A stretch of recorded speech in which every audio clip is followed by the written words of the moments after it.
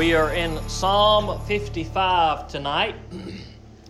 Psalm 55. We probably will not make it all the way through this psalm, but I don't even know how far we'll make it. We'll make it as far as we get, though. Psalm 55. This is a psalm of David. And the superscription to this psalm says, "For the choir director with stringed instruments, a Davidic maskil." Now, we don't have much detail there other than it's a psalm of David. That was something that was probably sung by God's people, but we don't know the details about what was taking place when David wrote this. So we have to just kind of use our imaginations or take a guess might be a better way to put it as to what David may have been going through in his life. Now, we've talked about over the last few weeks, looking at other psalms, different situations that were big parts of David's life. A couple of them were really big parts of David's life. One was his adultery with Bathsheba, and the other was when Saul was trying to kill him, and then there was yet another when David's own son Absalom was trying to overthrow David and become ruler of the kingdom. And so those three events are pretty major events in David's life, and some of these psalms we see we can kind of tell that they apply to one of those events, and sometimes even the superscription will tell us that that's the event surrounding the psalm. This particular psalm, we don't know. It is possible, and it seems to me that it's a good fit that this particular psalm may have been written at the time that David's son Absalom was trying to overthrow him, that Absalom was trying to divide the kingdom and to split those supporters who were supporters of David, and Absalom was trying to turn them against David and get David out of town. And that's exactly what happened. Absalom did take a lot of David's closest advisors and friends, and they turned on David and they sided with Absalom, and David had to flee, and that was a difficult time for David. And it seems like that situation is a good fit for when this psalm may have been written based on some of the language. But we don't really know. We don't know what was going on in David's life, and it doesn't matter too much because the words of David are true to us. And some of these things that we see in this psalm are repetitive, the same type of language and things that we've seen in a few of these other psalms we've looked at over the last few weeks. But even though some of the language is the same, very similar, there are still little nuggets tucked away in these psalms that are different, little pieces that even though a lot of it may be the same, there are some little things that we can pick up here and there that are good for us. And so we may see some kind of repetitive ideas that we've already seen over the last few weeks in these verses tonight, but they are still good for us. We may be tempted to think, man, this is what David has said before. This is how he has started his prayer before. But really, when we look at how David starts his prayers, they probably aren't too different from how we may often start ours. So let's pray, and then we'll look at a few of these verses. God, we come to you tonight, and we thank you for your word. And I pray, God, that you would let your Holy Spirit speak to us through your word and hide me behind the cross, that I would preach and teach your word in a way that's going to bring glory to you, that we would learn from it. And God, I pray that you just give me the words to say tonight, and let us grow in you in these few minutes. In Jesus' name I ask it. Amen. All right, verses 1 and 2. God, listen to my prayer and do not ignore my plea for help. Pay attention to me and answer me. I am restless and in turmoil with my complaint. Now, David's prayer here might be similar to what our prayers are. We may not use those exact words, but many times when we pray, it's probably a prayer for help, a prayer for deliverance of some sort. God, help me. God, listen to me. God, I call out to you. God, I need your strength. God, I need your help. God, I need your forgiveness. God, I need your deliverance. Now, David says that quite often in a lot of these psalms that we look at. And he says it often, and it's probable that we say it often too. It's not that every prayer we pray is, oh God, help me. But there are probably more prayers we pray for God's help, maybe than anything else. Or maybe that's not the case. Maybe more of your prayers are praising the Lord. I don't know what your prayer life is. But at least some of our prayers, if not a lot of our prayers, are probably prayers for, God, I need help. And that's what David's prayer was here. And so he says, God, pay attention to me in the midst of my turmoil. There is restlessness in my life. There are struggles in my life. There is strife in my life. There are difficulties in my life. And God, I need you to help me. And the same is true for us. Regardless of what David was going through, it doesn't matter, really, because we can look at these words and say, okay, these words apply to me. Because guess what? There are times in all of our lives where we struggle, where we are up against hard times, where there is stress in our life, where there is temptation in our life, where there is sin in our life, where there are enemies in our life. Whatever it may be, we can relate to David in that there are seasons in our life where we feel like we are restless, where we feel like we are under attack, where we feel like we cannot catch our breath, where we feel like we are weak and we cannot go on any further. But praise the Lord, when we are weak, He is strong. God is strong for us. That's what Paul says in 2 Corinthians chapter 12, verse 9, I believe it is, where Paul prayed to the Lord 3 times for some thorn in the flesh that he had. Now, it probably wasn't literally a thorn in his flesh, but there was some difficulty he was experiencing. And he said, God, I pray that you would remove this from me. And 3 times he prayed that, and God didn't remove it from him, but he said, my grace is sufficient, for power is perfected in weakness. Because it's in our weakness that we call out to the Lord. That's what grows our faith, and that's what David is doing here. It's in his time of weakness, in his time where he feels that he can't go on against his enemies, where he can't get rest, he can't find any victory because his enemies are so heavy on him. He's saying, God, help me. And that may very well need to be what our prayer is. So we see that he's calling to the Lord for help, but why is he calling to the Lord for help? Well, in verse 3, he tells us that. He says, because of the enemy's voice, because of the pressure of the wicked, for they bring down disaster on me and harass me in anger. So David's problem here is he has an enemy. Now, we don't know who that enemy is. Perhaps this is the time that Absalom and those who are following Absalom are against David. Perhaps there's another instance in his life. Maybe it's when Saul is after him. We really don't know, but we know that there is some enemy that is coming against David, that is harassing David, that is bringing down all kind of disaster and just pressure on David. It's a wicked person. And David says, look, my enemy is upon me. That's why I am feeling this pressure that I am under. Now, we don't know who David's enemy is, but again, it doesn't matter to us because we all have our own enemies. Now, in David's case, he's probably speaking of a physical, real, literal enemy that he is up against.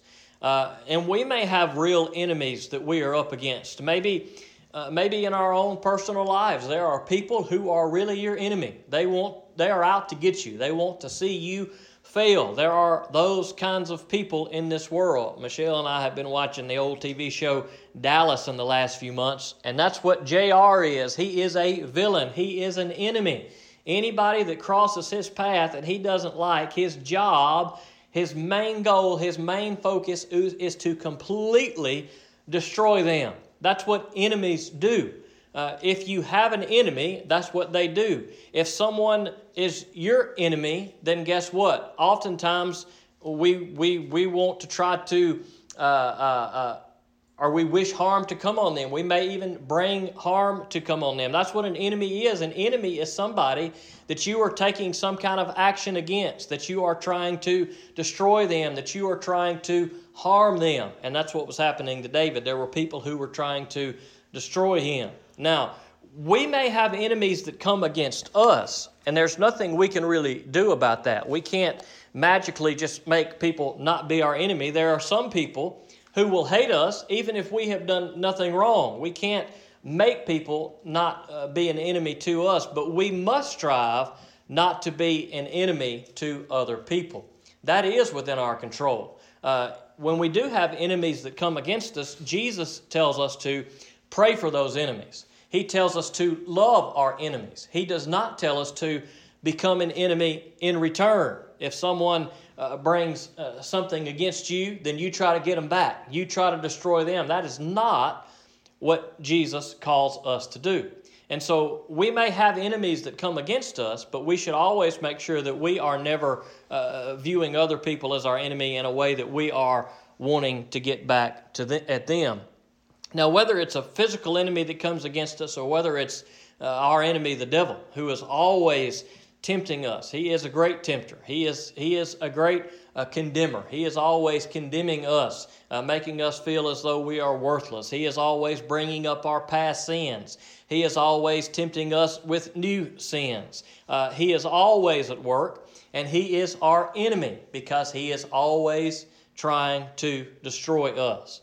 He does not want us to have peace. He does not want us to have joy. He does not want us to have rest in the Lord. He wants us to be miserable. And so Satan, our greatest enemy, his job is to keep us miserable, is to destroy us, is to destroy our life and our soul so that we will not one day spend an eternity with the Lord, but that we will live our life in sin, be overcome by sin, and never experience eternal life in Jesus Christ. Satan is our greatest enemy, and that's what his goal is. He is desiring to destroy us. So whatever our enemy may be, whether it's a physical enemy that we're going to see tomorrow, or just our enemy in Satan who's bringing these temptations and things against us. We all have enemies that we face who are seeking to destroy us. And so we can relate to what David is saying here. Even if we don't know what his situation was, we know what it's like to be in battle against an enemy, because we have probably all, we either have been or will be in battle against an enemy at some point in time in our life. In verse 4, he says, "My heart shudders within me. Terrors of death sweep over me. Fear and trembling grip me. Horror has overwhelmed me." Now, David is fearful here.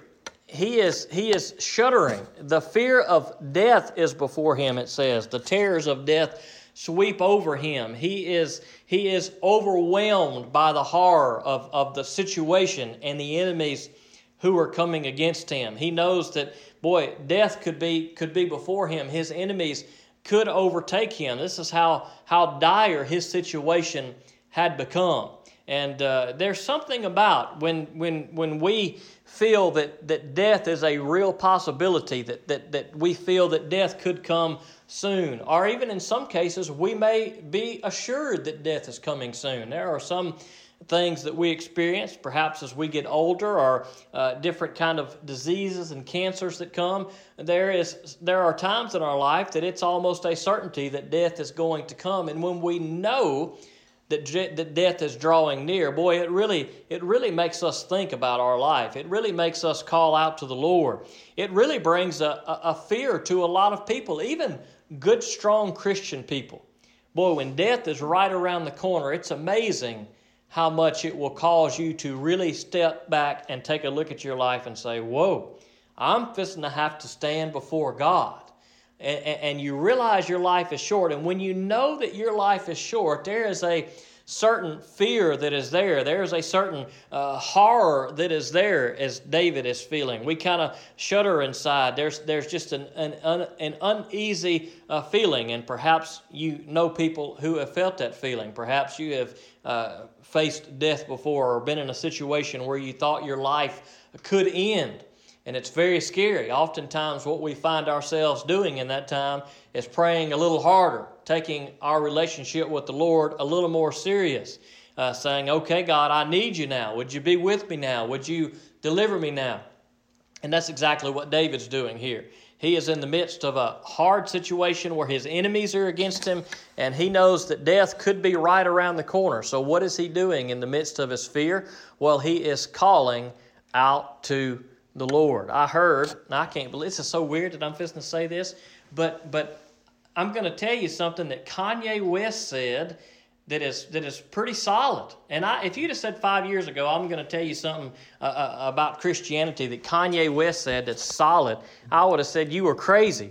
But what he said a few weeks ago on a podcast, he was asked about fear. What did he fear?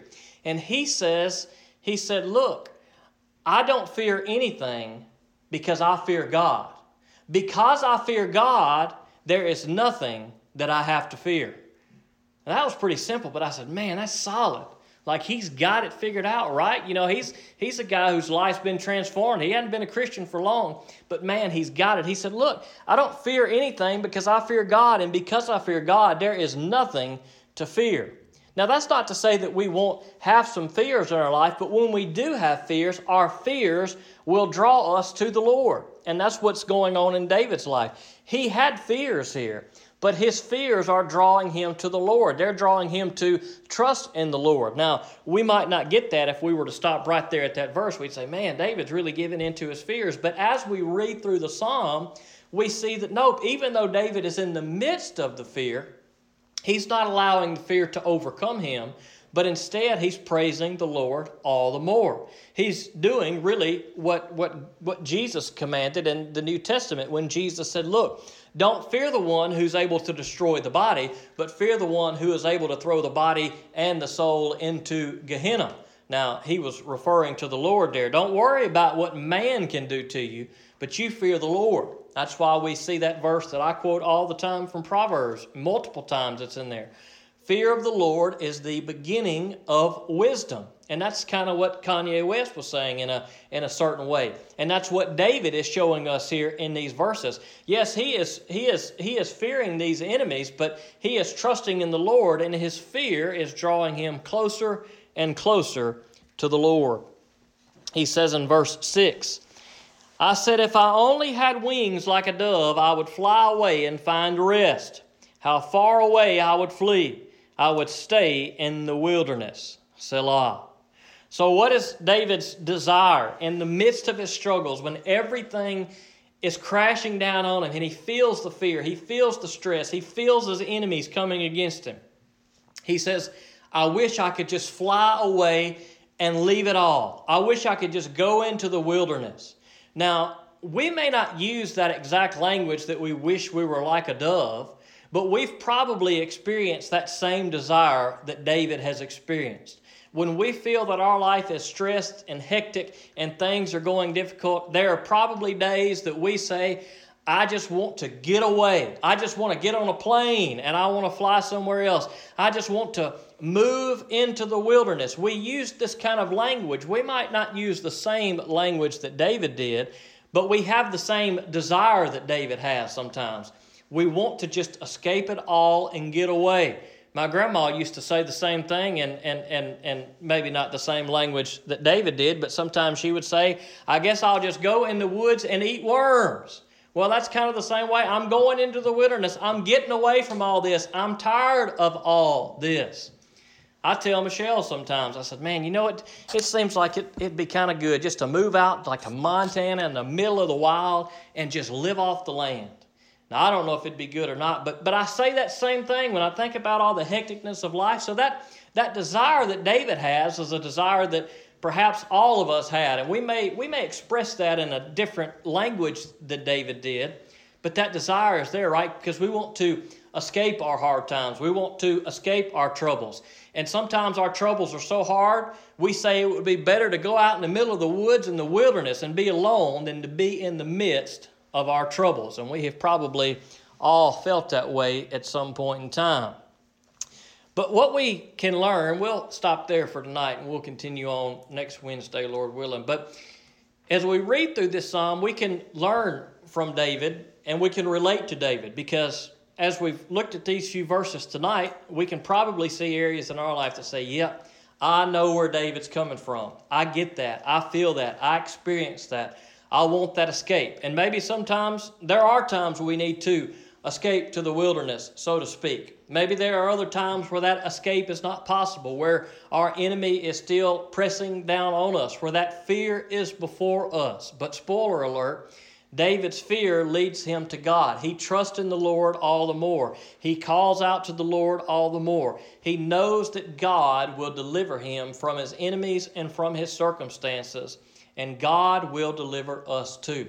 Sometimes He delivers us out of our problems in this world, and sometimes He delivers us from our problems by taking us out of this world. Ever how God chooses to deliver us, He is always going to deliver us. And David recognized that truth, and we need to recognize that truth too. So whether you're in a difficult season in life right now, or whether there's one coming in the future for you, remember these words that David uttered, and remember that no matter how bad your situation may be, call out to the Lord, and He will hear you.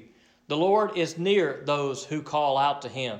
And when we call out to the Lord, He is near to us. So call out to the Lord if you hadn't called out to Him. Maybe you're in a situation now, or maybe in the future.